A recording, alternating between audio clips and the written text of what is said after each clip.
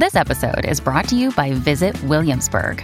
In Williamsburg, Virginia, there's never too much of a good thing. Whether you're a foodie, a golfer, a history buff, a shopaholic, an outdoor enthusiast, or a thrill seeker, you'll find what you came for here and more.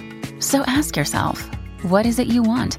Discover Williamsburg and plan your trip at visitwilliamsburg.com.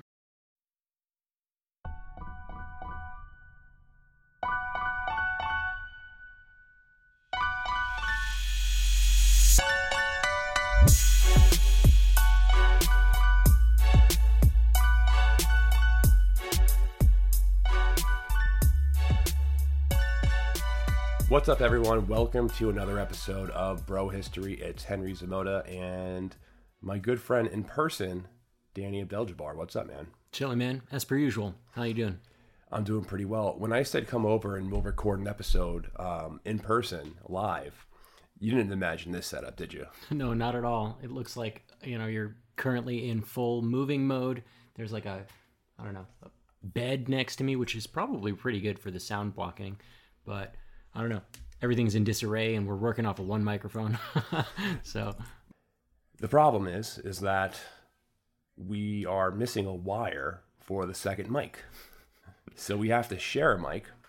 And not only do we have to share a mic, we have to share a mic in this awkward position where we're sitting next to each other. We're having a conversation. And we're not looking at each other. We're looking straight at a computer screen and a wall. So it's actually awkward. Less personable and more awkward than recording online. We made it that way. I've got Henry at the side of my eye basically, and that's all I see of him. So we're having a conversation with each other while staring, not looking at each other at all. It's very weird. So I'm going to imagine that if this is a camera, right? This is the only way to do that is imagine that this is a variety show. If you want, we can boot up Skype and I'll look at you from my screen and you look at me from your screen. Dude, that would even be weirder. Well, at least we're not sharing needles. Well, it's great to have you here. Yeah, thanks for having me. So sorry to bring you here while I'm moving. As you can see, and something I will not recommend for anyone is do not, if you decide to move into a new home, don't move into a new home while you have a baby. Or a very pregnant wife for that Or matter. a very pregnant wife who's expecting around the same time as your move-in date. It adds to a lot of stress.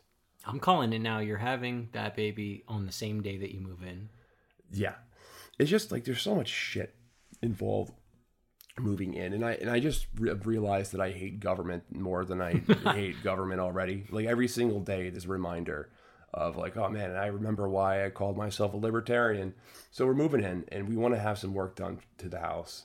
One of the things that we need to do is do the windows, and you have to get a permit to change your windows. To change your windows, you need a permit to change a light bulb. Jesus. But in terms of just moving into a new house, obviously it's exciting and all of this. The first thing that happened to me when we closed, this is the very first thing, I walk into the door, I open up the screened-in door, and then the screened-in door stopper just cracks. Just cracks. And I'm like, all right, well, there's the first house repair. It's very minor. It's a very minor thing, obviously. It's like $10. It's $10 to replace it, Right. But it's just like it's just the reminder that how many things can go wrong that now you're responsible for. Or now you're the landlord. Yeah. Well, now you actually have to do it. You just can't call a guy for free and they're going to come. You can't put a ticket in with your building management company and then have someone come up there and fix it within, 3 to 4 days. You have to do it yourself. And it's going to be fun to explore all the other things that stop working that are a lot more expensive than $10 over the next. The shit that you didn't get from the inspection, right? Yeah. Well, I mean, no house is perfect. Long Island, all the houses are pretty old. A lot of houses in Long Island were built in the 1910s, 1920s. There's a lot of super old houses out there. Of course, they've been renovated and stuff, but there's going to be a lot of problems, a lot of maintenance, and I'm not exactly the most handy person in the world. So there's things that I need to pick up in terms of life skills which are exciting, but and annoying. But back to the point. If you're having a baby, a newborn, your first child, don't recommend the time. I recommend having a baby and your first child. This is wonderful, a wonderful experience. But I don't recommend doing both at the exact same week because it is a lot. But honestly, small complaints about life. Otherwise, things are, Otherwise, you have a very lot to good. be grateful for. I mean, now you're about to expand your family and have a new home, new chapter in your life. All of this sounds awesome. Yeah, and I'm very excited for everything is good. I'm just kind of complaining to be a complainer and to have fun banter. But yeah, fucking permits suck. That's my new my new number one enemy in the world is any type of permit for home improvement or home extensions. They're right paid there in the with ass. you. All right. Now that we got the banter portion of the show out of the way, we are going to be talking about, and this is sort of a follow-up to the last episode that we did in some regard, where we spoke about the partition of Africa.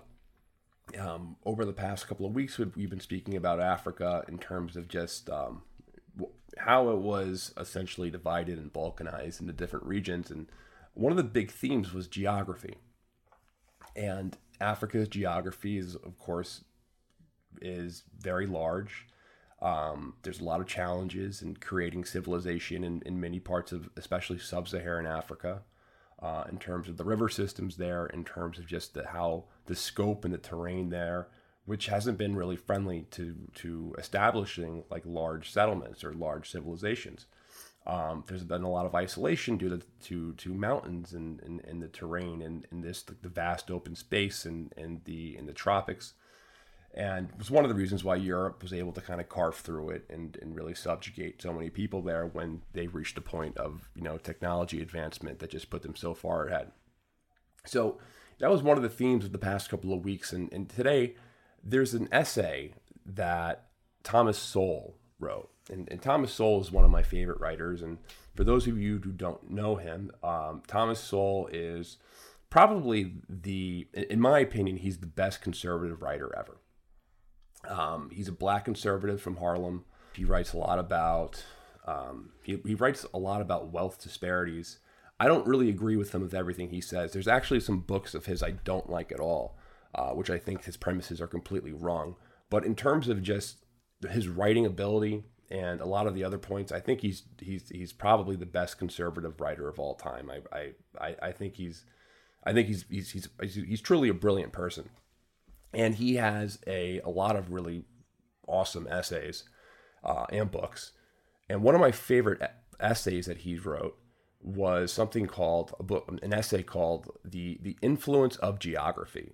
And really in this essay, he goes on about how geography impacts economic systems, trade, culture, language, and so on.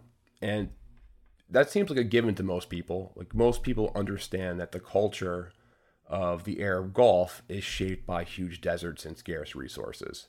Or the geography of England, being an island nation, made it the global leader in naval power and trade for many centuries.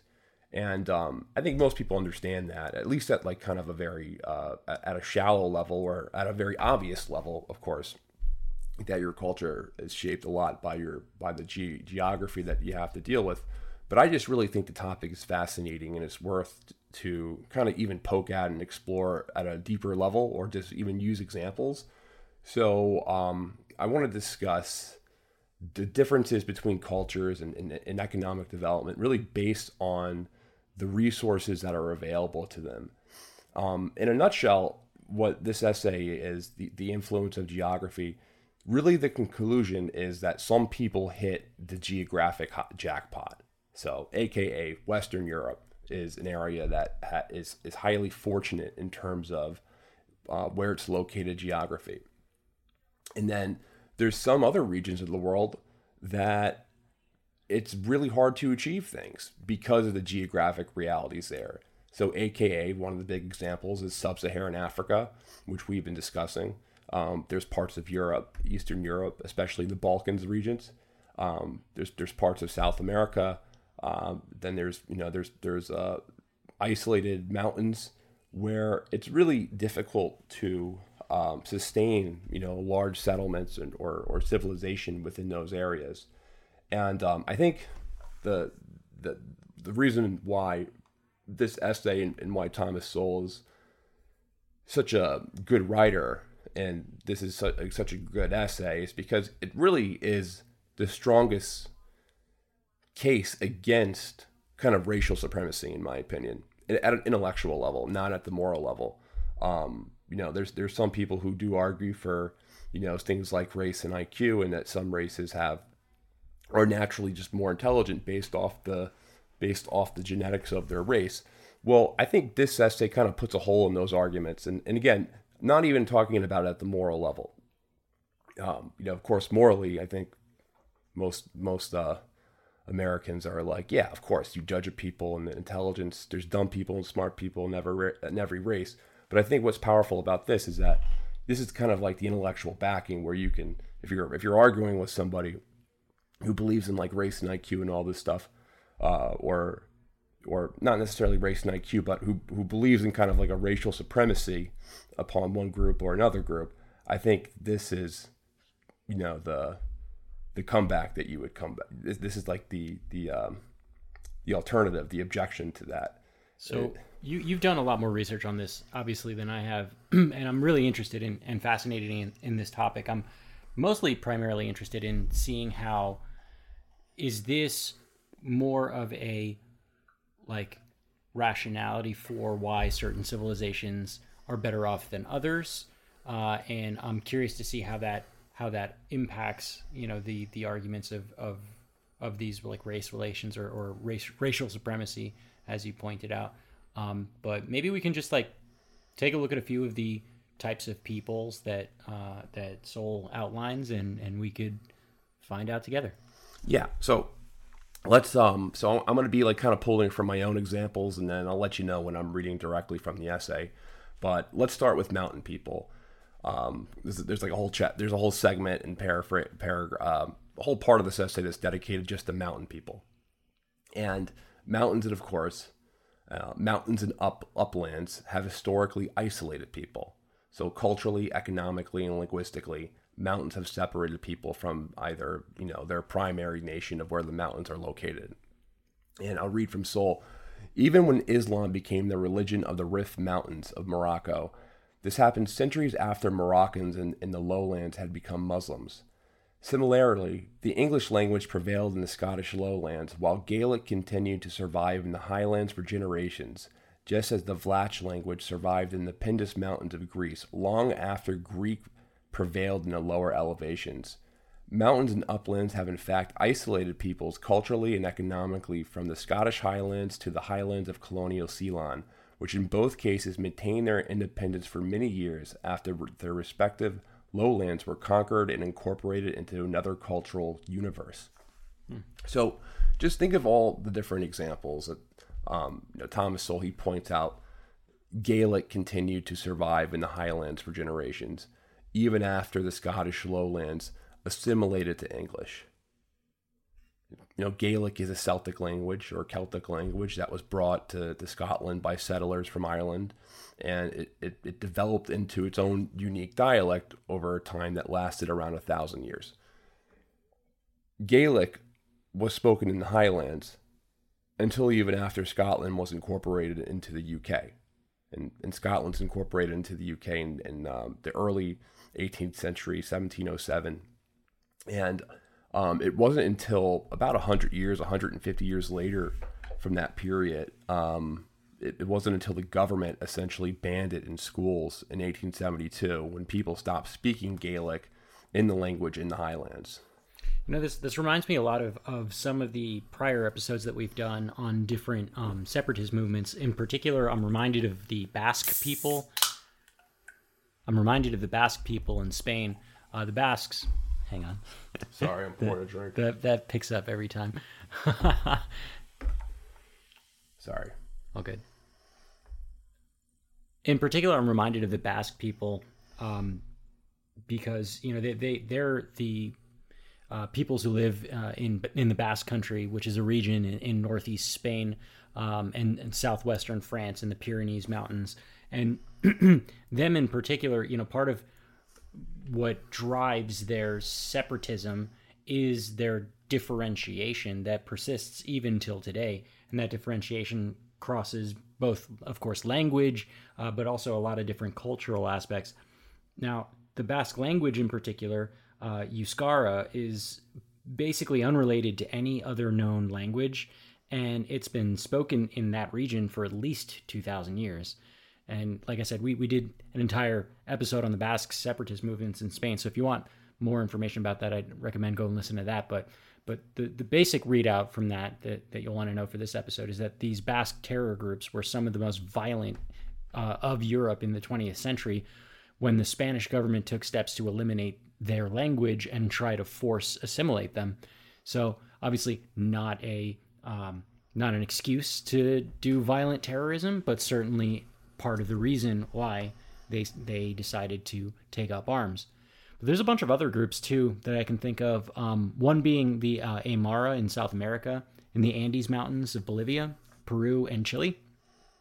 And they've been isolated from their respective Spanish cultures for a really long time. There's the Romani people across Europe, otherwise known as gypsies, basically.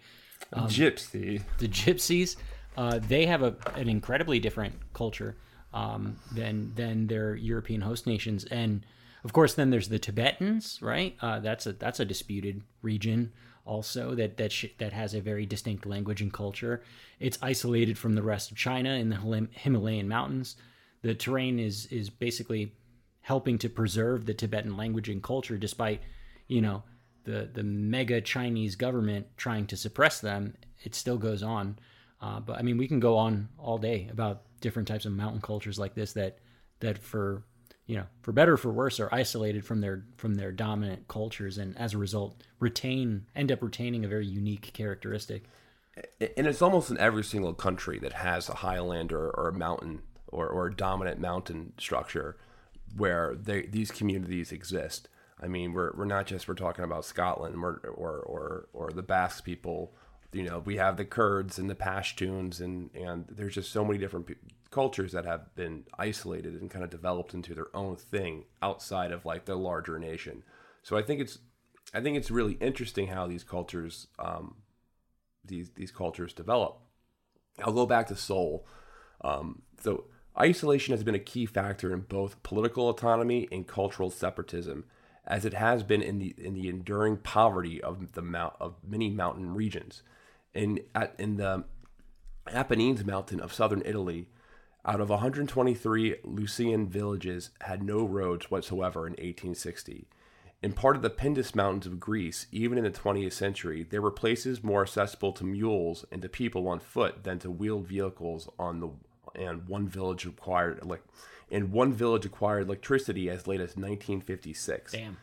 In the Rif Mountains of Morocco, snow continued to cut off some communities completely in wintertime, even in the late 20th century. Wow. And you can think of many more impoverished communities and mountains. So even here in the United States, think of the Appalachians. In the United States, there's a lot of poverty there. But also the Carpathians in Eastern Europe. The Alps in Europe was home to many poor communities in the 19th century. The Pashtuns, which I think you've already mentioned, but yeah, there's a ton. There seems to be a bit of a link between wealth and not being in a mountain. Are there, like, outside of like Denver, Colorado, are there like mountain people that you can think of that are like the exception to this rule? Outside of Denver, Colorado, I mean, even in those areas, you're gonna find some kind of hillbilly people, all across the United States. But I mean, if you want to use modern day examples, there's parts of Europe, Swiss is like, Switzerland's highly developed, but Switzerland wasn't always highly developed. Like Switzerland was a backwater for a really long time, where a lot of people lived in complete destitute and poverty. Same thing with northern Italy in the mountain regions. And in France, like, they're developed now, but there were times when they were not developed. I think ski tourism really helped them out. Yeah, I mean, it's ski tourism and just industrial and mining and things like that. I mean, different periods, they acquire different, boom periods, and after the Industrial Revolution, when a lot of these mountains, people realize that there's mines and resources that you could extract from them for industrial production. That's when these communities boomed, but not all of them boomed. Not every region booms. The Pashtun example. Pashtun people, and this is going to sound offensive, but it's just the truth. Pashtun people, to me, are basically kind of like Star Wars characters. Like, they're so far removed from just modern Western culture that it's almost like just a character, like from a community from Star Wars or something. So they kind of sit on the outer rim. They sit on the outer rim. Yeah. I've heard interviews where there's people interviewing like Pashtuns, rural backwater people in the Hindu Kush, and they showed them pictures of September 11th, and they did not know what the hell they were looking at. Just zero clue. Like, what are they looking at? We're talking about the biggest city in the world and the biggest event that happened in the 21st century. They had zero clue what they were looking at. And then there was one of these guys that they're interviewing in the backwater of Afghanistan. He comes out and says, "What is that, Kabul?" We're talking about that's the only city he knows about. That's the only city in the world he knows about. So, and we're talking like New York City, the largest city, the throne of the empire, like the throne of the world, the capital city of the world. Probably not largest city. I think there are bigger ones, but no idea what this was. And when New York City was explained, when 9/11 was explained to them, they were like, well, one time a bunch of Arabs flew planes into a village in New York called New York. A village called New York. Not the village in New York, but a village in New York. Some of these guys in these backwater people in Afghanistan, they never even heard of Arabs. Like, they're like, what the hell is an Arab, and what the hell is New York?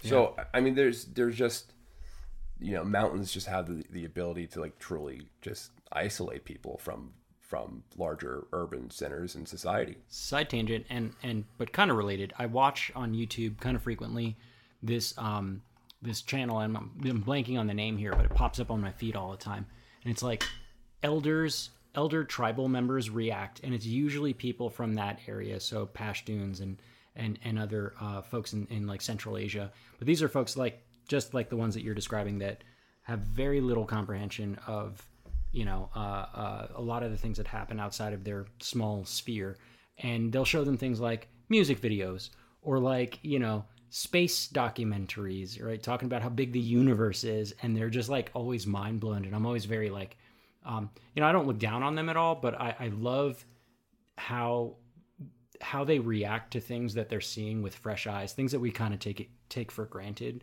when we think, oh yeah, the Earth is revolving around the sun, and it's takes 8 minutes for the light to get from the sun to here, and that's how quick it's moving. And I don't know, it's pretty fascinating stuff.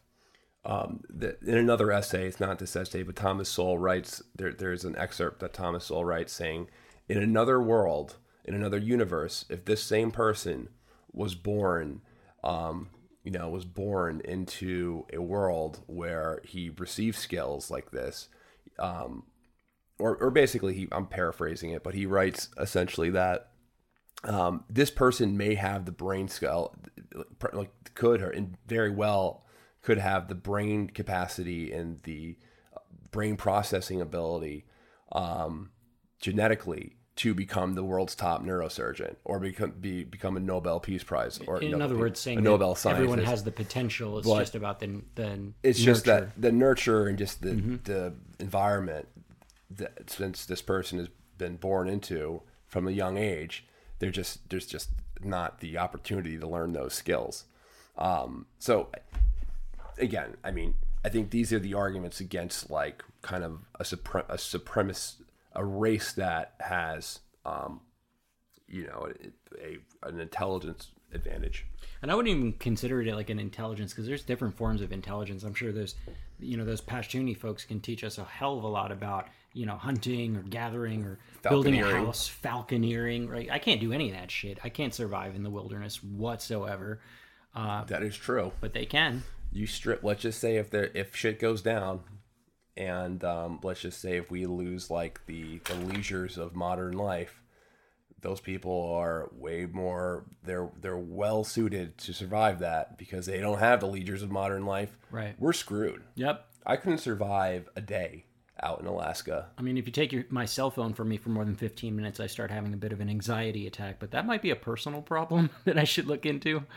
The other day, I was in my yard. Get off my lawn!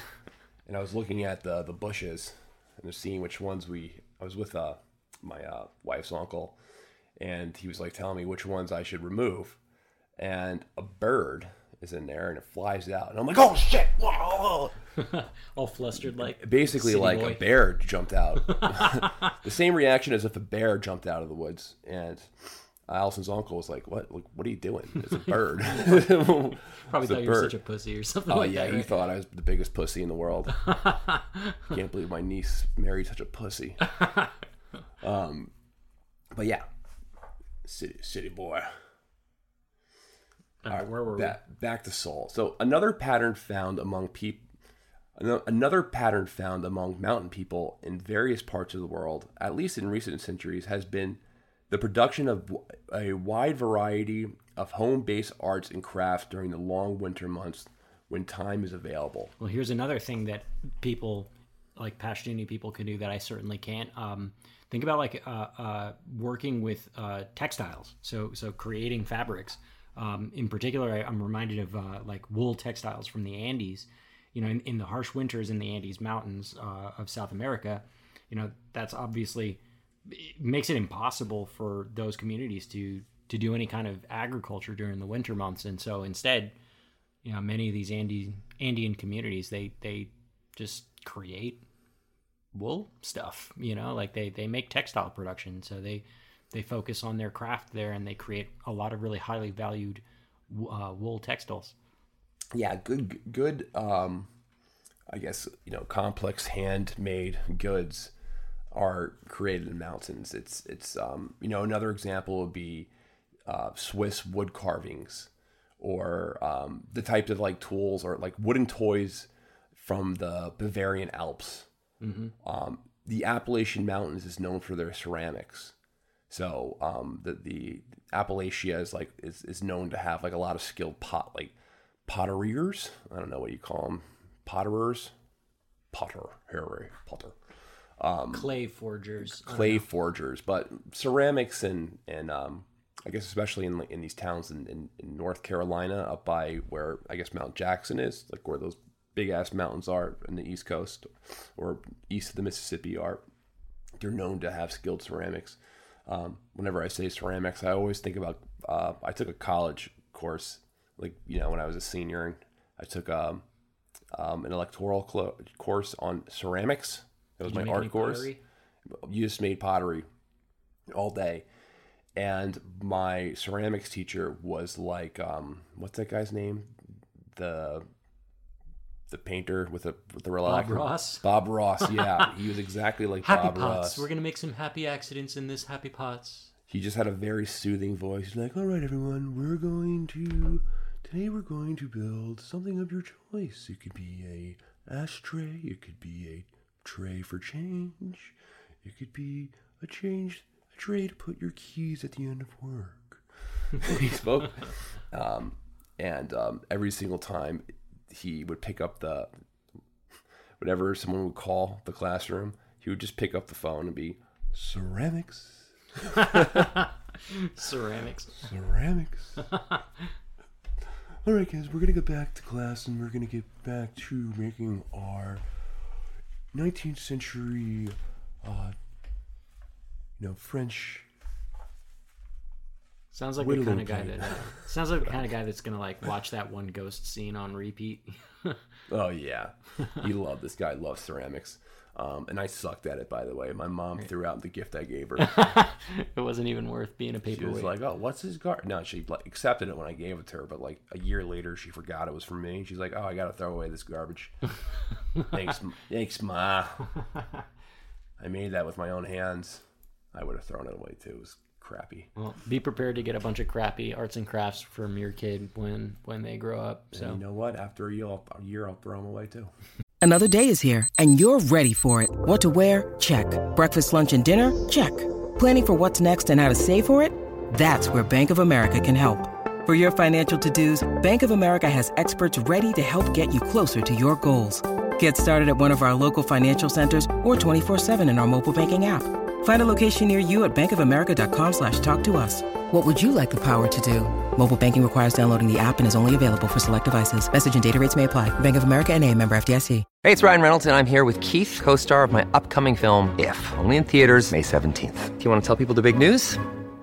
All right, I'll do it. Sign up now and you'll get unlimited for $15 a month and 6 months of Paramount Plus Essential Plan on us. MintMobile.com/switch. Upfront payment of $45 equivalent to $15 per month. Unlimited over 40 gigabytes per month. Face lower speeds. Videos at 480p. Active Mint customers by 531.24 get 6 months of Paramount Plus Essential Plan. Auto renews after 6 months. Offer ends May 31st, 2024. Separate Paramount Plus registration required. Terms and conditions apply if rated PG. I'm joking. Or would I? I don't know. Maybe. Someone tells me what the correct parenting move is. All right. So, why don't we talk about, like, because it's something that we haven't really touched on for mountain people is like how tough they are. I mean, the wilderness is so rugged and it's very unforgiving. And it, in my opinion, it kind of breeds a toughness that I think, lowland people don't necessarily have. Yeah. So this pulls me, good segue, into the next quote I have. So the toughness required to survive in many barren and backward mountain regions has produced renowned fighting men in many parts of the world. So yeah, we're talking about the Pashtuns. Pashtuns, they're known to, like a fight. Yeah, I mean, they've kicked how many world empires' asses in wars? Yeah. I heard they like a good fight. Some of the most elite troops in the British Empire were in the elite Scottish Highland regiments, and also the Gurkha units from Nepal. Some of the big elite units in the Ottoman Empire were the Albanians and the Riffians of the mountains of northern Morocco. The Riffians were also used as mercenaries in the Spanish Civil War on the side of Franco. Swiss mercenaries played a significant role in European wars.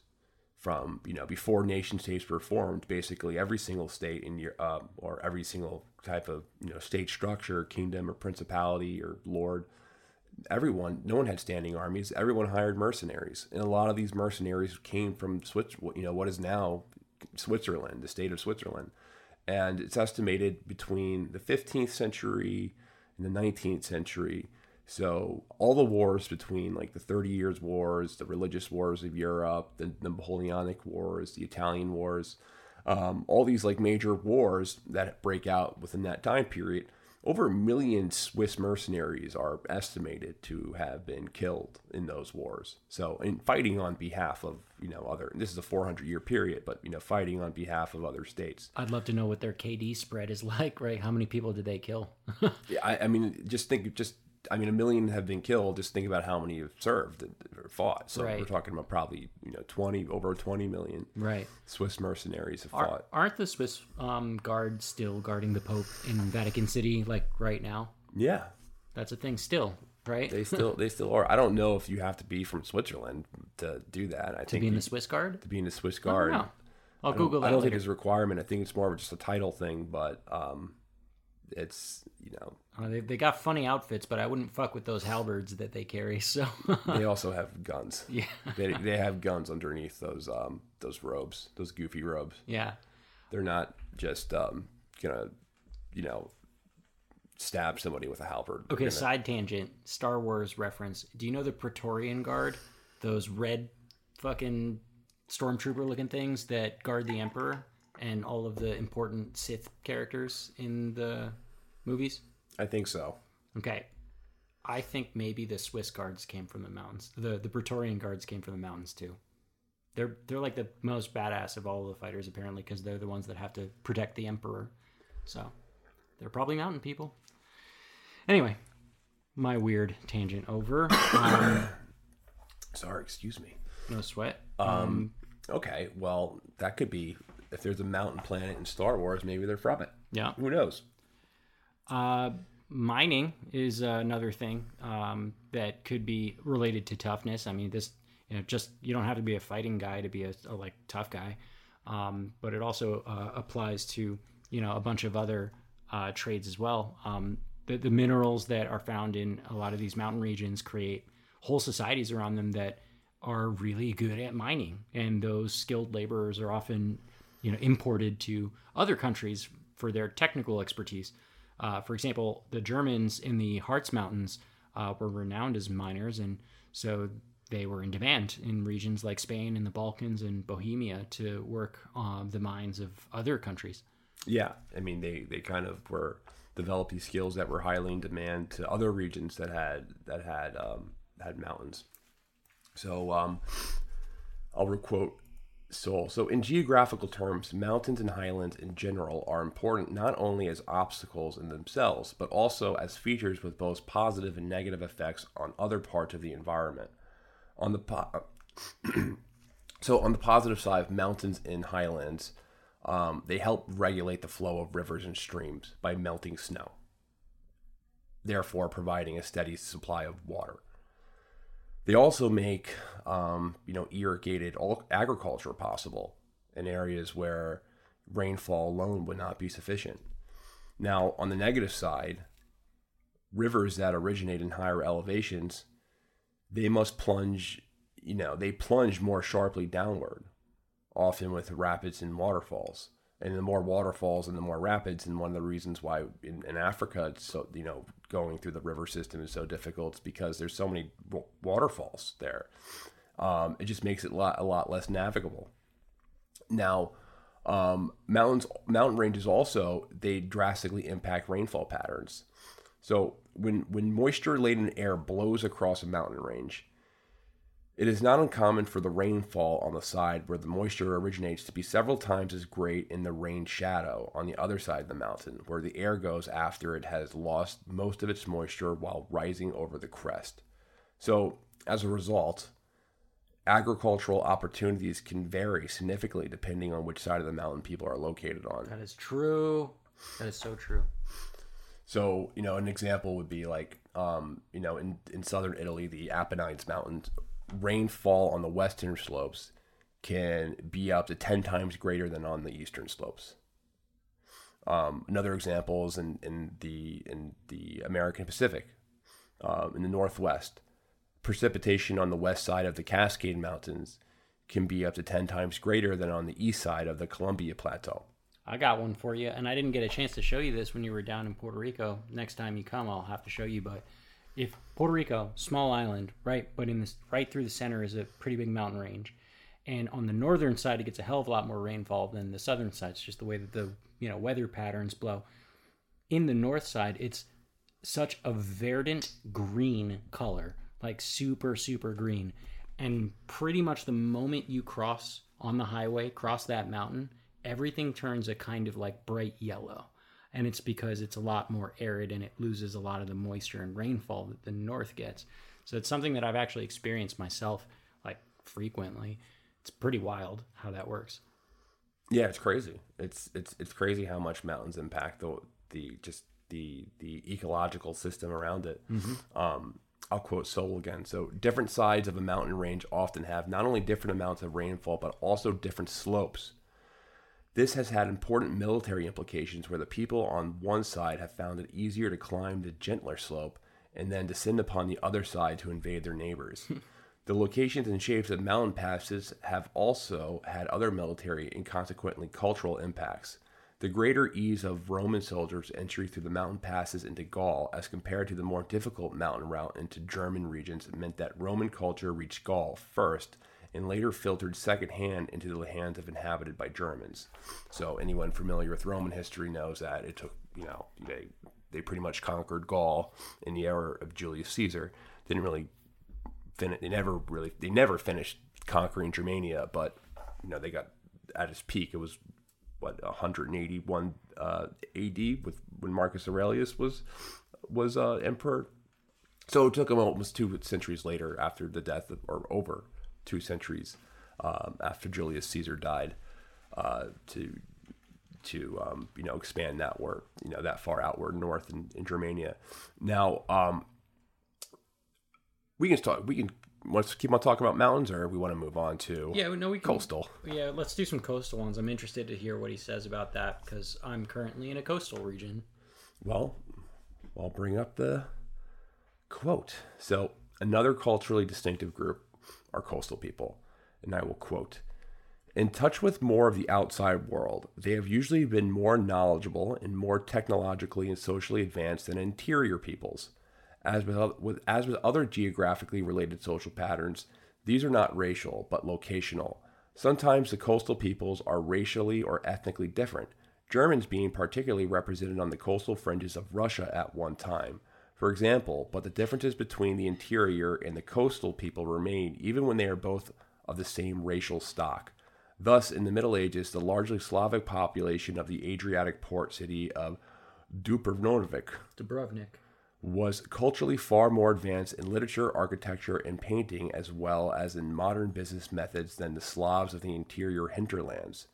In tropical Africa, likewise, the coastal peoples, more in touch with outside influences, were sufficiently more advanced technologically and organizationally to become enslavers of Africans farther inland. One symptom of the importance of coastal areas as cultural crossroads is that many of the lingua frances of the world have originated in such settings, whether in the Levant or on the Swahili coast of Africa or in the ports of China and the Southeast Asia. So, the obvious advantages of being located on a coastal region, are pretty transparent.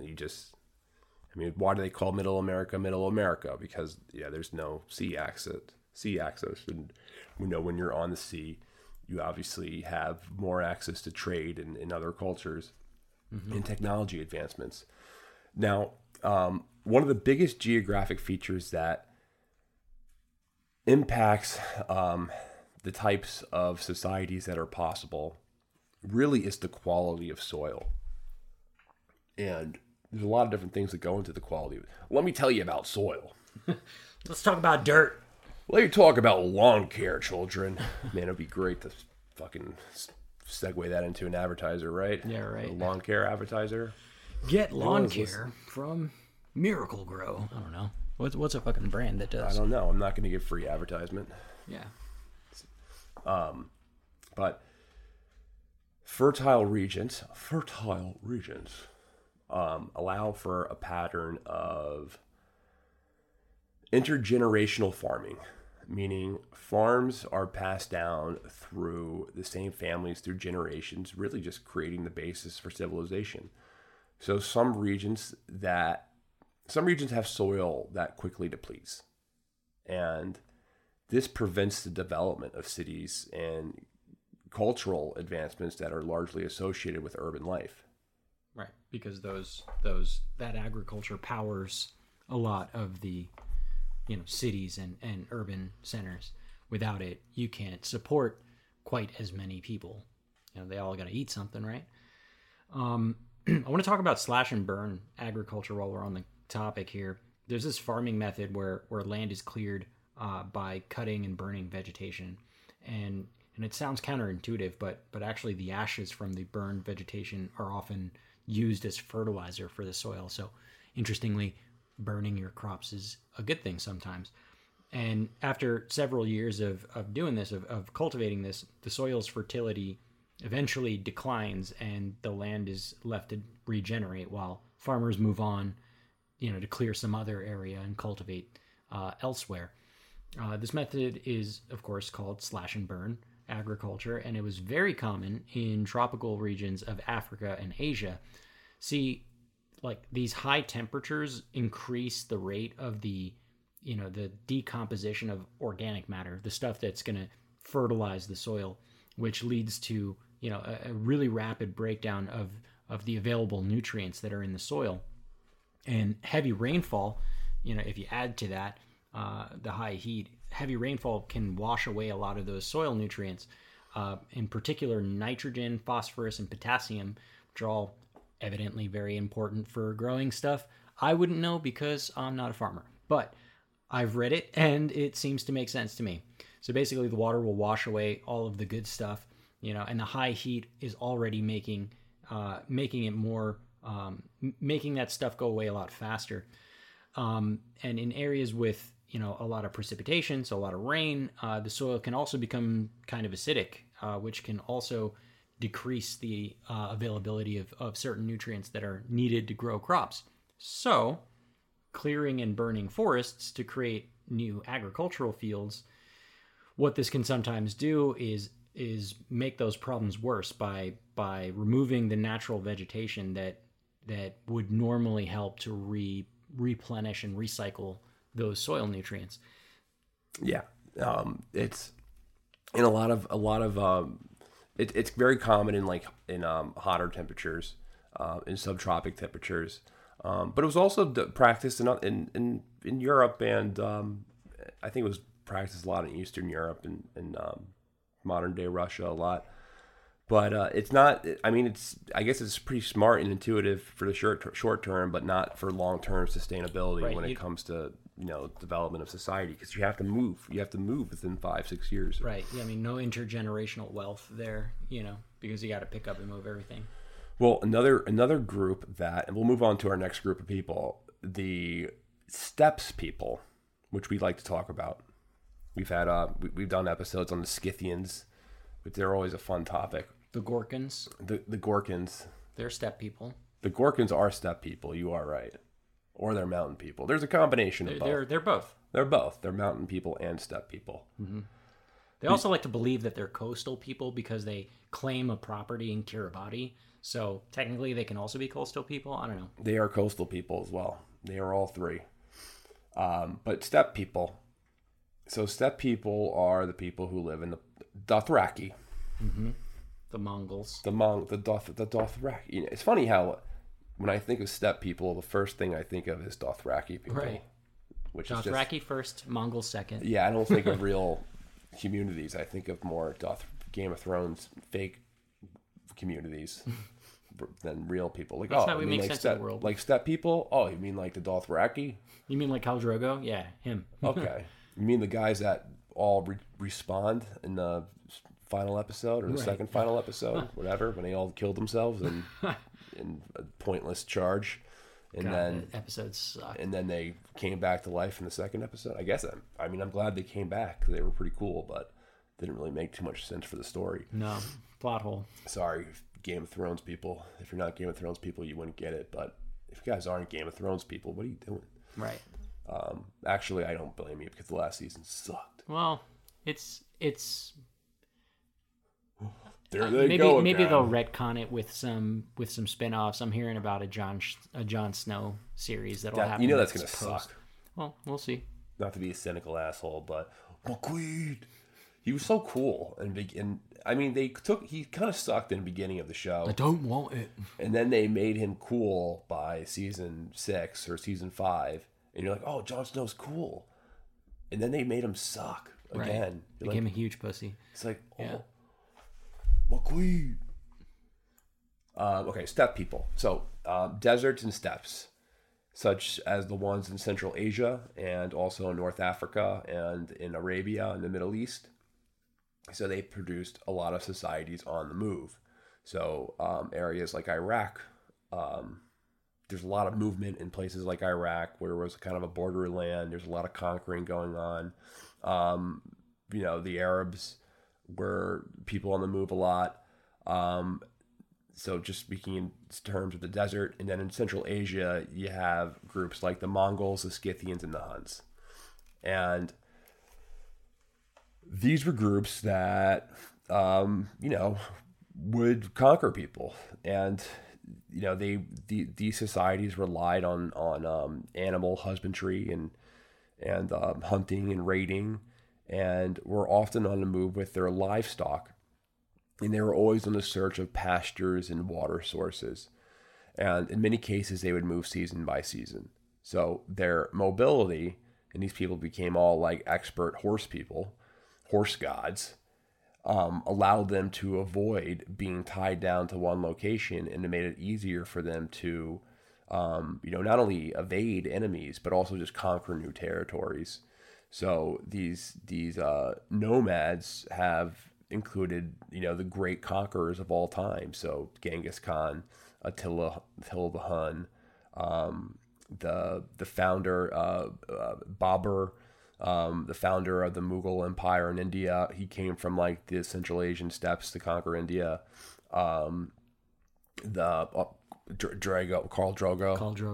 Drogo, of course, great conqueror of of real history.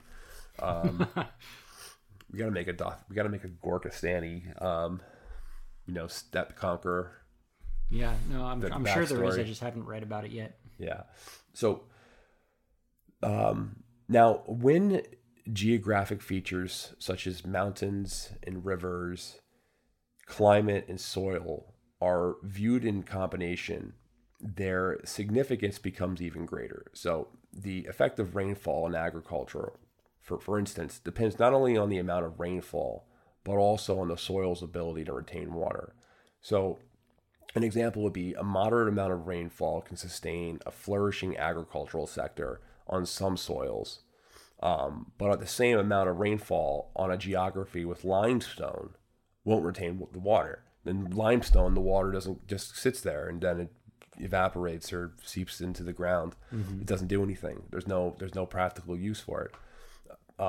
Another example would be if a river flows through a largely desolate or inaccessible area, so like the Yukon River, where it's obviously freezing cold and it's desolate and there's nothing there. Why would there be anything there? It's up in the middle of northern Canada.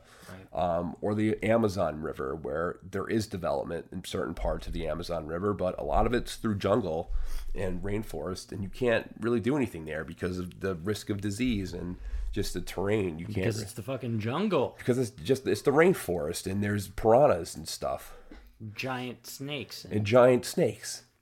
Things that want to kill you. Scary ass shit. It doesn't have the same economic value as the Rhine River that flows through cities like Rotterdam in the Netherlands, or Cologne in Germany, or Bonn, or Dusseldorf, or Strasbourg, or Basel in France. The Rhine River hit all those major industrial centers. Or the Thames River, or River Thames. I don't know. I think people say both interchangeably. Thames, yeah. The Thames River, or River Thames. Through southern England that transports goods through London. What creates economic development is waterways which connect productive regions together. So in Russia, for example, the large rivers in Siberia are not as important as the Volga, the Don, and Kama rivers, which are major transportation routes and sources for water and agricultural. The large rivers in Siberia are bigger than all the other rivers in Russia, besides the Volga, of course. But it's just more. They're just in Siberia. Yeah, there's nothing in Siberia to transport. It's basically like the Yukon. Yeah. In addition, harbors that are not as deep or not as wide, nor as well sheltered as other harbors, may, nevertheless become busy ports if they represent, the only outlets for productive regions in the vicinity. So, just like Genoa in northwestern Italy, or Mombasa in East Africa. I'll quote directly from Sol. Sometimes a variety of favorable geographical features exist in combination within a given region, as in northwestern Europe, and sometimes virtually all are lacking, as in parts of tropical Africa, while still other parts of the world have some of these favorable features but not others. The consequences include not only variations in economic well-being, but more fundamentally, variations in the skills and experience, the human capital of the people themselves. Given the enormous range of combinations of geographical features, The peoples from different regions of the earth have had highly disparate opportunities to develop particular schools and work experience.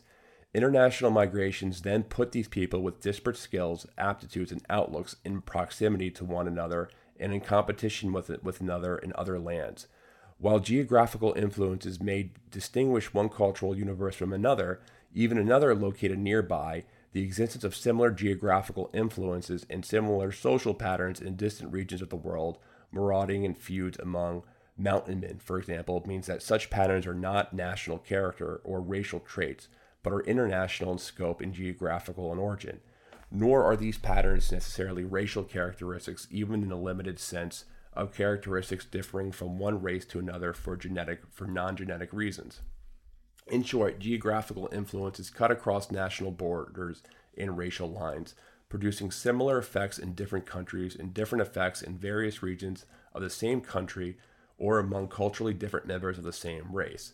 This is not to say that there are no national cultural influences. Clearly there are. Language, religion, and political traditions are just some of the cultural values holding together nations composed of peoples subjected to disparate and other influences. The point here is simply that a recognition of distinct cultural patterns, whether originating in geography, history, and otherwise, is not the same as belief in national character or racial traits. These things may overlap or even be congruent in some cases, but they may also be quite separate. While continents or other regions of the world may not be geographically unique nor homogeneous within themselves, nevertheless, the ensemble of geographical influences operating in one region of the world has differed significantly from the geographical and other influences operating elsewhere. These differences are not confined to their original locations, but are also embedded in the culture of peoples migrating from these different regions of the world. Okay, well that's kind of the payoff that I was looking for earlier on in the episode. I wanted to see how does Thomas Sowell kind of wrap all this together, and what conclusions can we draw from it? And so far, I'm on board. I think it is, obviously racists are hard to talk to in general, but if you just had a geographic conversation with them and lay it out in the way that Thomas Sowell does, I wonder if they'd have a difference of opinion, or if they would kind of come along to the reality that a lot of these differences between quote unquote races are actually just opportunity differences, and that could be positive opportunities or negative opportunities, that is. Well, yeah, I think with most race and IQ, most race IQ, most people who are like, yeah, your race and genetics kind of determines what your IQ is capable of being, therefore, which capable is your ability to, be successful in life and do complex stuff and create complex systems. I think that's the argument, and they look at statistics of things like IQ, and of course there's different IQ levels in different races. It's just any group is going to have a higher or lower IQ if you just test them within a group. But again, like IQ is still a test. It's also just one test. It's just one test of intelligence, and it's not. There's many factors that go into being able to score high on an IQ test. I think when you talk to, or when you have conversations with like race, or they call themselves race realists, they wouldn't call themselves racist. I agree with that, but they wouldn't call themselves racist. They would call themselves race realist. Yeah. They would say something like, they would use those statistics, but they don't take into account the kind of the geographic and also it's something we're not talking about in this episode because it would be too much, are the political systems, because also it's the political and economic systems. Right. Look at East Germany, West Germany, look at North Korea, South Korea. Look what systems prevailed. Right. The systems that adopted communism fucking sucked, and the systems that adopted, capitalism and, just did much better. Right. People tried to escape from East Germany to West Germany. Right. No one tried to escape over the Berlin Wall to East Germany. No one's trying to escape from South Korea to North Korea. It's always the opposite, because the political systems are better. Right. Nevertheless, they're the same peoples, right? They're of the same racial stock. And just, the perfect example would just be looking at North Korea and South Korea. Look at North Korea when the lights turn off. It's dark, everything is dark besides Pyongyang. Right. And North Korea was way more economically developed before the 1950s. Like South Korea used to be a desolate, backwater, rural, poor, underdeveloped area for forever. And then after the Japanese put all their money, when they colonized Korea, they put all their money and all their industrial base within the north. So that was the more economical region. Well, after World War II, and after the two nations separated after the Korean War, I mean, one of the reasons is because the U.S. actually kind of obliterated every single North Korean city. Yep. That is true. Yep. That is one of the reasons. But South Korea was, a military dictatorship until the 70s. It was extremely poor. But then when these nations started adopting, when their economic, really when North Korea started getting aid from Soviet Union, and when South Korea adopted, Western political systems and economic systems, one system is now making cars and cell phones and cameras and complex things and competing on a global level. And the other is, incredibly poor and incomplete destitute and needs to, do some sort of nuclear blackmail to do sanction relief. So or just get some food to eat. Yeah. I think in North Korea, you're right, is a very interesting topic in that respect, because when you talk about how the Japanese invested heavily in the North for their industrial manufacturing, there were geographic and practical reasons for that, which is part of the opportunity argument that Thomas Sowell is making here, right? So there was more opportunity at the time to develop in the North than there was in the South for geographic reasons. It wasn't until later that, global capitalism takes hold in the United States and its allies start backing the South and really propping that up, that the South was able to overcome that. Nevertheless, we're talking about the same peoples, right? It's just Koreans, right? They're all roughly. Yeah, I'm sure there's the same different language. different subgroups of Koreans, I'm sure, and I'm not necessarily an expert on that, but generally speaking, they're all kind of the same person, same type of people. So, how do we make sense of the, if we ran statistics today on like literacy in North Korea versus literacy in South Korea, these racial, what did you call them? Racial realists, the racists would assume, based on those statistics, that North Koreans are dumb and South Koreans are smart, right? But that's just like such a superficial, output. Well, I think North Korea, their IQ level are just as high as South Koreans, but it's like you look at their standard of living, and their standard of living is I don't know what the exact IQ is of North Korea, but I think they're relatively similar to that of South Korea. But if you look at just like the state of living, there's really not many worse countries to live in on earth than North Korea. So it makes you if not the worst country to live in. It makes you wonder political systems. Makes you wonder if we had invested in the same way that we did in South Korea and propped them up, other emerging countries. I don't want to say any for so I don't get in trouble here, but you can imagine a third world country in your mind and just imagine that we put all of our might into upskilling and upscaling those countries. We do that too, and it doesn't work out. Look at Afghanistan and look at Bosnia and look at there's other countries where we prop up financially, and the systems just don't work. The Afghanistan one is interesting, and it does tie back to the geography of it. Again, it's because of all of the mountain regions, all those mountain peoples. It's hard to assimilate them all under one banner because it just doesn't make sense. It's too hard. They're too isolated. It's too difficult to move product and resources, even from one mountain range to the next. And there's no kind of like master culture. Someone might take it the wrong way, but there's no super culture is the correct word. Right. There's no super culture that kind of assimilates people into mass education there. Correct. But again, we're just talking about geography here, right? So the reason why I was able to work in South Korea is the reason why it wasn't able to work in Afghanistan. Yeah. Again, exactly. Ties back to geography. It's a combination of things. It's not all geography. It's a combination, but geography certainly plays a pretty big part. It's a really, really important part when you're talking about wealth disparities.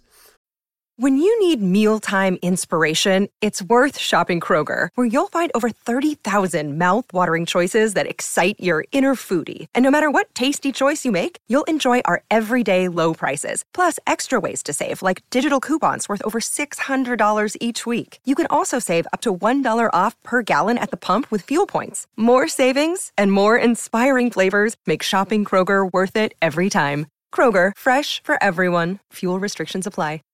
I'm Jane Perlez, longtime foreign correspondent and former Beijing bureau chief for the New York Times. I've been a foreign correspondent in lots of places: Somalia, Indonesia, Pakistan, but nowhere as important to the world as China. I mean, China is not dropping anti-democratic paratroopers into Montana. But of course, we did see things like the weather balloon/spy balloon riveting the whole country for a week. This is Face Off, an 8-part series in which we'll take you behind the scenes to key moments in the tumultuous U.S.-China relationship. We'll speak with a diplomat, a spy, a tech reporter, a U.S. admiral, even Yo-Yo Ma. Plus, my pal and noted China historian Rana Mitter joins the conversation. We'll look at what's driving the two nations apart and explore whether anything can help bring them back together. Face Off launches April 9th. So now I want to talk about, for the remainder of the time, I want to talk about the geography of Europe, because the geography of Europe is really advantageous. So especially Western Europe. Let me isolate that. The geography of Western and Northern Europe. It's the most geographically fortunate part of the world in terms of like kickstarting your society, in terms of having the natural resources needed for development of for a modern industrial economy. So iron or coal deposits are concentrated in the Ruhr, in Wales, in Sweden, in Alsace-Lorraine, in which France and Germany fought, desperately for. Yeah. The broad coastal plains of Northern Europe have also provided the people of that region with prime agricultural land and navigable rivers that connect other regions with each other, and specifically other developed regions with each other. Europe has peninsulas, islands, natural harbors, giving these societies access to sea. And then Western Europe has milder winters due to the Gulf Stream. Now, if you look at London, for example, London is about 3,500 miles north of New York, but has milder winters. New York is super cold in the winter. Yep. New York we had actually a pretty warm winter, probably related to climate change. But when I was growing up, New York winters, you would expect it to be a week or 2 weeks of it being below 10 degrees. Right. That's part of the reason why I left for Puerto Rico. It gets super cold. In London, it doesn't get that cold. Yeah. It doesn't get the... Same thing with Berlin. Berlin's even kind of like on that same plane, farther east, of course. But yeah, it's weird. But that has a lot to do with like the jet stream and shit.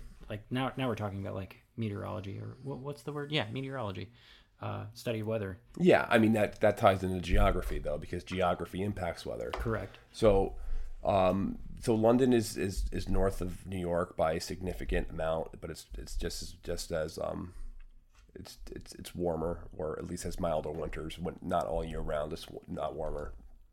London doesn't get, because New York gets super hot. It doesn't get super hot in London. If it gets 90 degrees or whatever, and that is in Celsius. What is that? 40 degrees Celsius? Yeah, I don't give a fuck. I'm an American. And last summer they were like, it's so hot. The English government is banning people on pools because enough people don't have the life jackets. London's also located on the banks of the Thames River, which flows into the North Sea. So it provides London access to the Atlantic Ocean and the rest of the world. The River Thames is deep. It's a wide river. It's navigable by large ships. It allows goods to be transported easily from city to city. In addition, the Thames Valley has some of the most fertile soil in all of England.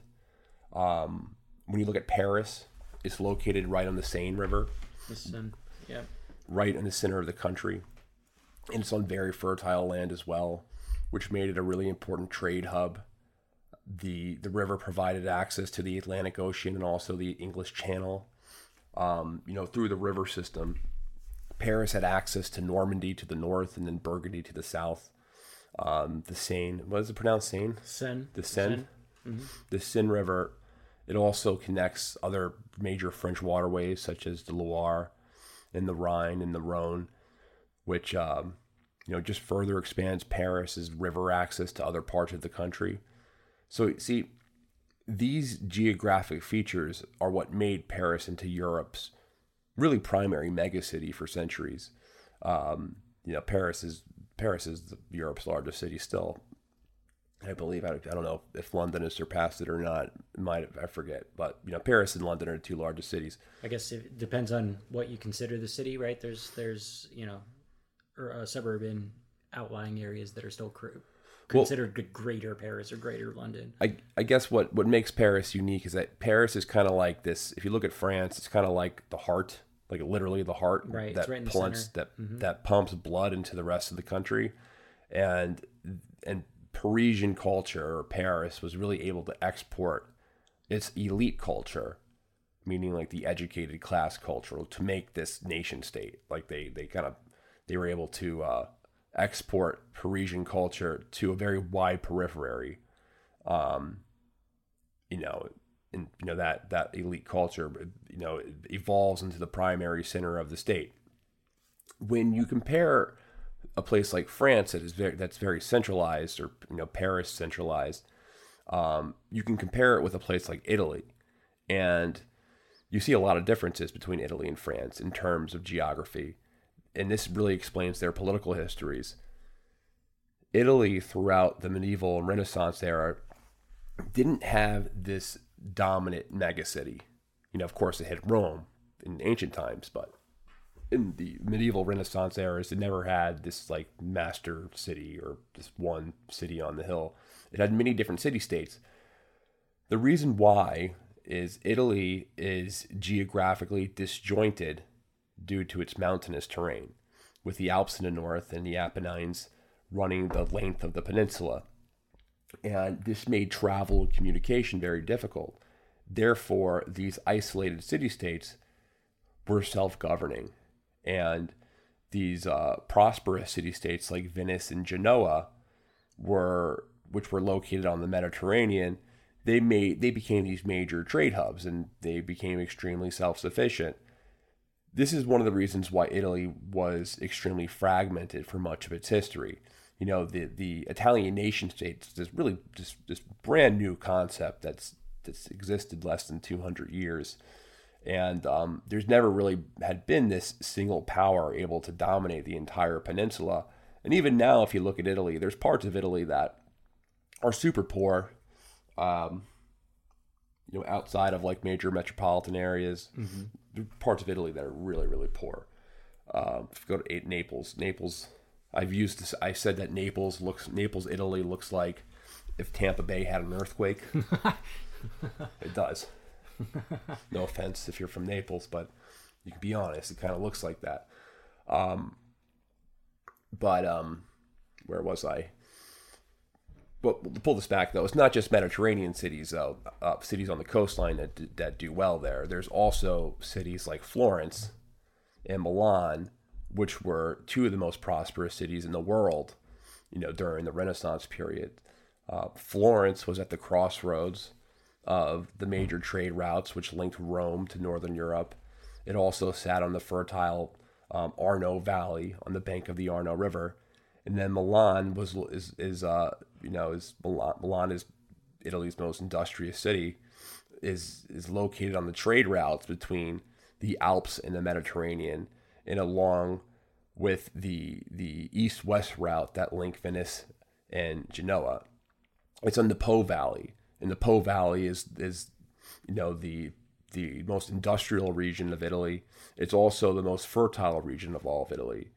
The valley, that valley that is formed by the Po River, it deposits a large amounts of nutrient-rich sediment into the valley floor. And at the same time, the Alps and the Apennines, they protect it from harsh winds, providing a temperate climate. I think maybe the biggest factor when it comes to Europe in terms of just like the geographic jackpot was how close they were, or how the Gulf Stream impacted it, which we briefly talked about in the case of London's climate. The Gulf Stream is a warm ocean current that originates in the Gulf of Mexico. It flows across the Atlantic Ocean and reaches Western Europe, specifically the British Islands and Scandinavia. And the warm water carried by the Gulf Stream helps to moderate the climate of these regions, making them milder and wetter than they would be otherwise. So this has a significant impact on the region's agricultural, and also just, therefore industry and economy. In particular, the Gulf Stream helps to keep ports in Western Europe free of ice. It also supports fishing, the fishing industry, where there's just a more suitable environment for larger schools of fish. So the climate in the Gulf Stream, it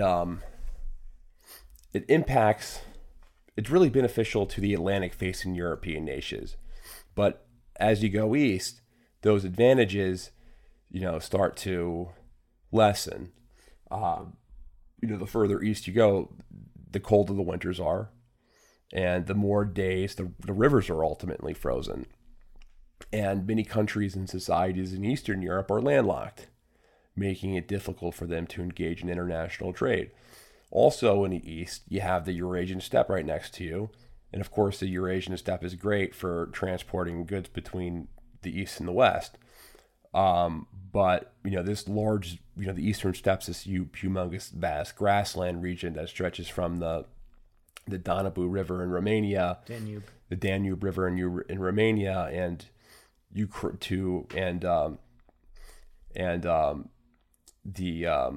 Ural Mountains in Russia. It served as a super highway for foreign invaders from the east. So that's why all these areas were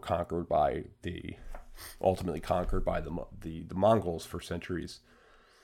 Now, I think the one of the most interesting examples of how geography can really give you the wrong end of the stick is the Balkans. So the poorest part of Europe has always been the Balkans. Some of the reasons why these regions have historically been very poor is due to their geography. So the terrain of the Balkans is very mountainous. It has a limited amount of arable land available.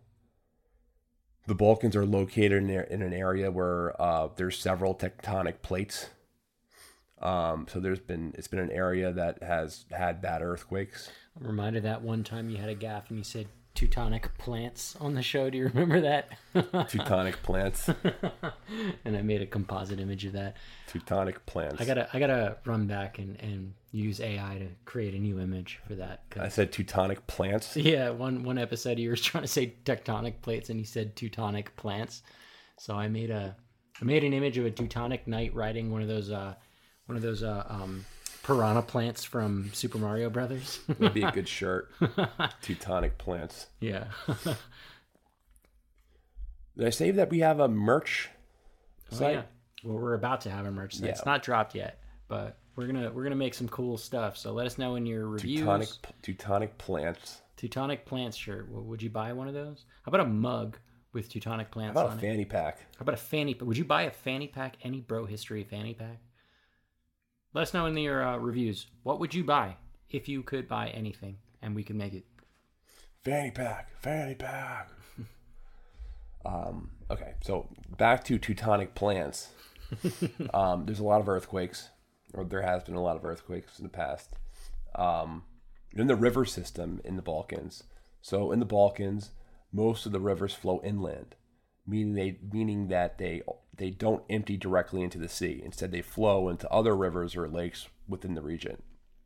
This happens when terrain around the river source is higher than the surrounding areas, and the river is unable to flow out of the basin due to the lack of downhill slope. So the mountain ranges act as a barrier preventing water from flowing outward, and it leads to a system of rivers that flow into the peninsula's interior rather than the surrounding seas. Then there's the coastlines. So the Balkan regions has a rugged coastline with steep cliffs and few natural harbors, which make it really difficult to build ports. The coastline has many islands and narrow inlets. Small islands can create these narrow channels that are really difficult to navigate, and if a ship isn't careful, it can run aground on shallow water near the islands. In addition, small islands can create currents that are really unpredictable and dangerous for ships. Yep. And while we're talking about ships, I think weather is a really big factor in this as well. We were talking about the Balkans, so the weather in the Balkans can be super, super harsh, as opposed to, different areas like Florence and Milan where the mountains kind of protect it and shelter it from that really strong winds. The Balkans, located, of course, in the southern eastern part of Europe, are surrounded by high mountains, but also the seas. And that location makes it susceptible to a lot of these cold air masses that come in from northern and eastern Europe, and of course the Black Sea region. These cold air masses, they basically mix with the warm air from the Mediterranean, which causes heavy, heavy snowfall, and of course strong winds to boot. And that really has a big factor in a lot of things, frankly. Yeah, they call it the Siberian High, I think. Mm-hmm. The weather that comes from northern Russia, which affects, essentially like most of Asia and Eastern Europe. But the Balkans is an example. I want to use the case study of the Balkans versus Western Europe to kind of explain, because in theory the Balkans should be set because the Balkans is near the Black Sea and near Constantinople, and has access to all these other societies, but their geographic reality just doesn't. When you look at it closer, there's many disadvantages, and I think it's one of the primary reasons why in the Balkans is significantly poorer than the rest of Europe, and underdeveloped for that matter. As yeah. Well. Mm-hmm. So one more final quote from Sol, and I think we'll wrap this up. And I think it ties a bows on it. You want me to take this? You've been talking for a minute. Sure. All right. So, these sharp differences in geographical advantages have been reflected not only in great disparities in wealth among the different regions of Europe, but also in similarly large differences in skills, industrial experience, and whole ways of life among the peoples of these regions. Thus, when the people of the Mediterranean migrated to the United States or to Australia, for example, they did not bring with them the industrial skills or the whole modern way of life found among German or English immigrants. What they did bring with them was a frugality born of centuries of struggle for survival in the less productive lands and waters of the Mediterranean, and a power of endurance and persistence born of the same circumstances. The ability of the Italian immigrants to endure poor and cramped living conditions and to save out of very low wages, which caused comment among those around them, whether in European countries or in the Western Hemisphere or Australia, had both geographical and historical roots. Similar characteristics have marked various other Mediterranean peoples, but the Italians are a particularly interesting group to study because they include not only the Mediterranean people of the south, but also people from the industrial world of the Po River Valley in the north, whose geographic, economic, and cultural characteristics are much more similar to those found among northern and western Europeans.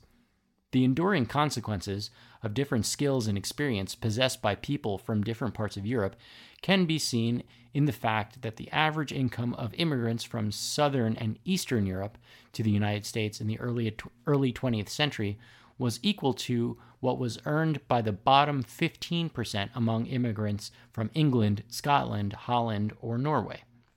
Illiteracy was also higher among immigrants from southern and eastern Europe. In school, their children tended to lag behind the children of their either native-born Americans or the children of immigrants from Northern and Western Europe, and their IQ scores were often very similar to those of American blacks and were sometimes lower. Nor was all this peculiar to American society. In pre-World War II Australia, immigrants from southern Italy, Dalmatia, Macedonia, Greek countryside were typically illiterate and spoke primarily their local dialects rather than the official languages of their respective home countries.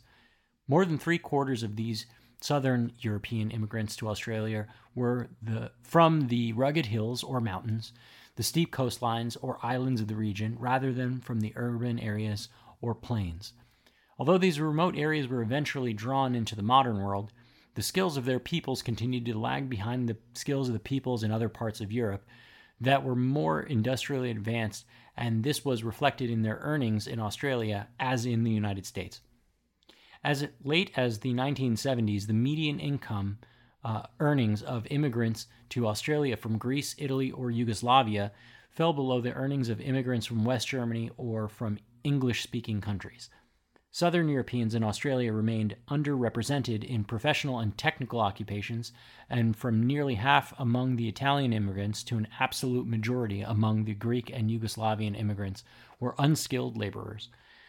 Okay, so I mean, this is a tough paragraph to read for me, just because it does express some realities. But what I appreciate about it is that it's approaching the disparity between the different types of peoples, not as a racial, from a racial supremacist or even a moral characteristic, but quite literally as a practical matter from the areas that they happen to have roots from. And it's hard to argue with that, even if it is a little bit hard to understand it. It really just kind of makes me sad for the people, who come from more impoverished areas that, move to places like the United States and Australia trying to make a better living, still kind of lagging behind their peers in that respect. But, it kind of goes to show you it's really just the differentiation of opportunity that's available to these people really makes a big impact on multiple generations, even the ones that leave, their existing areas. Yeah, in this essay, we're gonna wrap this up here, because this essay there's a whole section on the South America. There's a whole section on Africa. A lot of the parts from things I spoke about in African geography was actually pulled from this in our last episode. But I mean, it goes into way more depth and why it's the geography of Africa and why it's been hard to develop large civilizations, and especially sub-Saharan Africa. But really Thomas Sowell, if you know Thomas Sowell's history, Thomas Sowell he's African American, he's black, was educated in Harlem. But he's a genius. He's a genius, Harvard graduate, writer. There's some books that his specialty is kind of wealth and disparity. That's what probably his strongest subject, but he writes a lot about other topics. There's some books that Thomas Sowell has written, A Conflict of Visions. I don't think some people say Conflict of Visions is his best book. I think Conflict of Visions is his worst book. Some people really like it. I don't think his premise is good in that book. And then probably his most famous book is Basic Economics. Basic Economics, I think, is the best.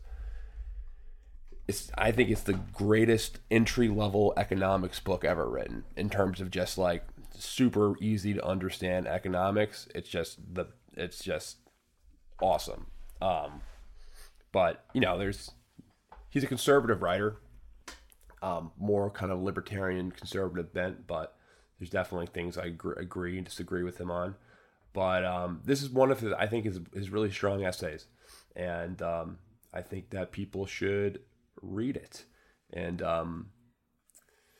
hopefully you learned something and got interested. I think we're going to wrap this up here. Danny, is there anything else that you would like to add? Well, I mean, I sure learned a lot, and I don't typically read a whole lot of conservative writers, but I find very little in this essay that I was disagreeing with or that I thought was a stretch. So no, Thomas Sowell, very solid. There's a difference between conservative writers like, I don't know, Ayn Rand. Who? Ayn Rand? Yeah. No, Ayn Rand is. I Ayn Rand is an objectivist, she would call herself. Okay. So she wouldn't call herself a conservative. She's more... Sounds a lot like there's a lot of crossover. The racial realist title. No, she's an Ayn Rand stuff. I like some of Ayn Rand stuff as well. I don't like... I think Atlas Shrugged was torture for me to read. Was literal... It was like masochist torture, self-torture. I can't comment intelligently on that book. I never read it. So. I think it might have just been the copy I was reading. The book was so small and the font was so small. But I mean, I read it because I was like, oh, you got to read Atlas Shrugged or you're not smart. And I read it. But I mean, there's things I like about Ayn Rand. There's things that I don't like about Ayn Rand. Like when she said stuff about Palestinians living in squabble. I was like, okay, she's fucking crazy. But then there's some other things that she's written that I was like, okay, that's a good point. You know, when she's comparing like the Israeli-Palestine conflict, she said, well, the Palestinians live in squabble because she was all about, you know, really the economically productive are the kind of the masters of the universe, and they kind of bring the rest of society up through their own ingenuity. I think there's some truth to that, but then there's also some really big kind of moral faults in that thinking as well. For sure. So, but I don't want to get on Ayn Rand. I was saying more like it's not kind of bubblegum stuff, like more so like Ann culture. Yeah, the other Ann. Like Ann culture, or you know, kind of like a modern day like. Democrats are mentally disturbed liberal idiots. Served you. Like, not that kind of writing is, you know, maybe it's kind of entertaining to read and be like, yeah, fuck those guys too sometimes, but you know, different caliber of writing. There's a different substance to this type of writing where it's, you know, source, and you know, the writing is just kind of expert. Like there's like a mastery of the English language that's here. So I mean, there's just those differences where there's like real substance. There's not that many great conservative writers, I'll be honest.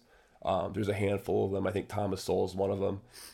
If you consider James Burnham a conservative writer, which I actually don't really consider him a conservative writer, but some throw him in that group. He's one of the other ones. But you know, I think there's not a lot. I mean, there's a lot of great Marxist writers too. Yeah. I love Eric Hobsbawm, which Joe Solis Mullen recently put me on, and I've been kind of reading furiously lately, like not furiously, frivolously a lot. I've been reading a lot. See, I don't have a mastery of the English language or speech patterns, as you can tell. Okay, do you want to end this episode? Yep. All right, guys. Thank you so much for listening to another episode. Danny and I will go back to a normal position where we're not awkwardly standing next to sitting next to each other, staring at a screen, and probably hang out and drink some beers or something. Yep. While I have my last couple of days in New York City. Also, programming note, as you've probably heard from the beginning of the episode, Henry is expecting a child very soon. So our episode schedule might be a little weird. So if we go a week without, releasing an episode, or a week or two or so, you'll know why. We haven't dropped off the face of the planet. We're just sorting out how to do that. Now, we do have episodes backlogged, so we might be able to plug those gaps, but just giving you a heads up, next week's episode is not guaranteed. No, next week's episode is not guaranteed. No episode next is guaranteed, to be completely honest. Yeah. But I think my wife is due in 10 days. So which means maybe we'll fit one in. I don't know. That's not the priority, obviously, but we'll try. Okay. Make sure that you rate and review the podcast. That is the number one way to support the show. And you can also join our Patreon.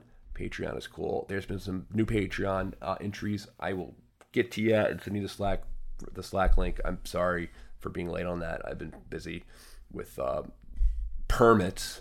Fucking permits. Also, check out the website, www.brohistory.com. We just renewed it. In addition to the content for the podcast, you'll also see some blog posts, which we hope to have up frequently. And we should be getting some new Gorkistan drops, some Gorkistan lore written by one of our very own Patreon members as well. So a lot of fun stuff going on there, and pretty soon, maybe some merch. So check that out. Okay, peace, guys. Peace.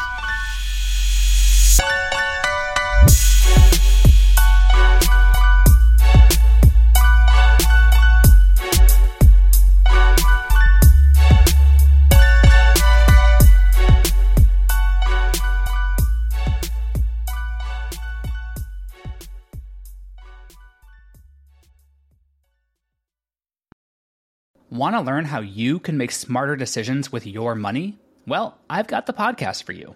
I'm Sean Piles, and I host NerdWallet's Smart Money Podcast. Our show features our team of nerds, personal finance experts in credit cards, banking, investing, and more. And they'll help you make the most of your money while cutting through the clutter and misinformation in today's world of personal finance. You'll get clarity on strategies to help you build your wealth, invest wisely, shop for financial products, and plan for major life events. Listen to NerdWallet's Smart Money Podcast wherever you get your podcasts.